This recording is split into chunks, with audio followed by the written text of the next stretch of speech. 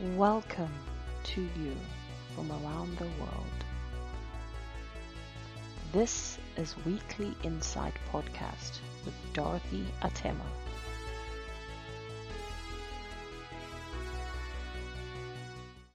I recently read an article written by Dr. Angie called The Better Way to Treat Depression.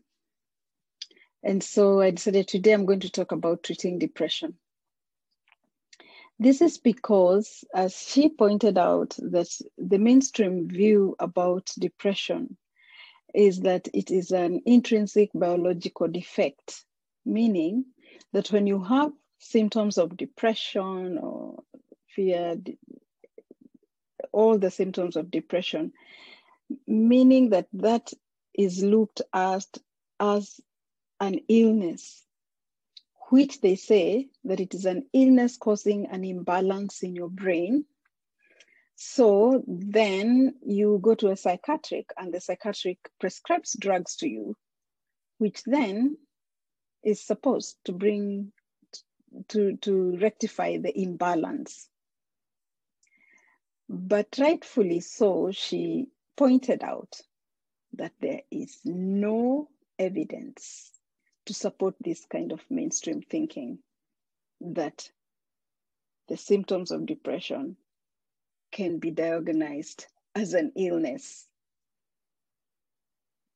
And I know definitely this is going to sound very controversial to some of you, but this message is not for everyone.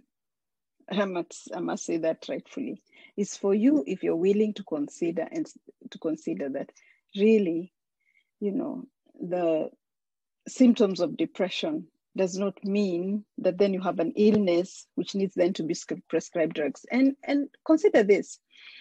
In this pandemic year, we have seen a lot of distress and emotional distress, problems with mental health, because of the adversity that has come in this year.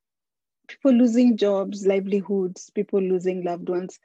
Yeah, it's very natural for people who are going through adversity to have emotional distress. It's a natural way. In fact, if you go through adversity and you don't have emotional distress, then you are ill.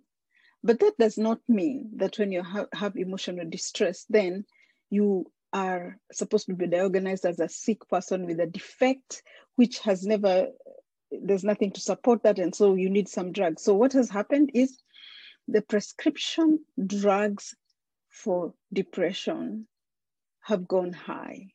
Some countries have seen mental illnesses go as high as with 46%. And so also the prescription drugs. But we have not seen the impact in the society. People are still having issues of mental health. Ask yourself this. How come then there is not such a big change with all the prescription drugs? I was so shocked to find out that you can even Google it up, some of the side effects of the drugs. Let's say I have a compulsive behavior, I'm panicky, I'm fearful, I go to a doctor, prescribes an antidepressant. If just because I'm panicking, I'm fearful and I have some compulsive behavior, maybe I'm eating too much, they say that the side effect of that is that it could make me start thinking suicidal thoughts. In my view, that is the extreme of depression. That is when you really need to go and see a doctor, a psychiatric.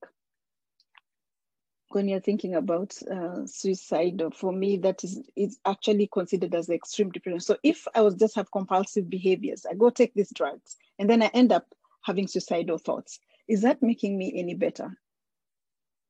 Of course not.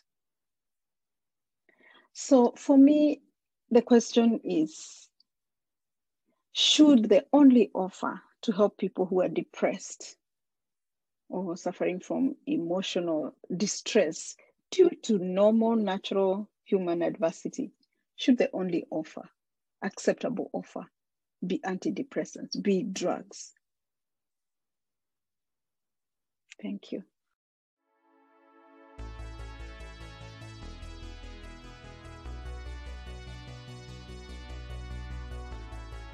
Thank you for listening. I believe you enjoyed it. You can follow us on YouTube at Dorothy Atena. Have a lovely day.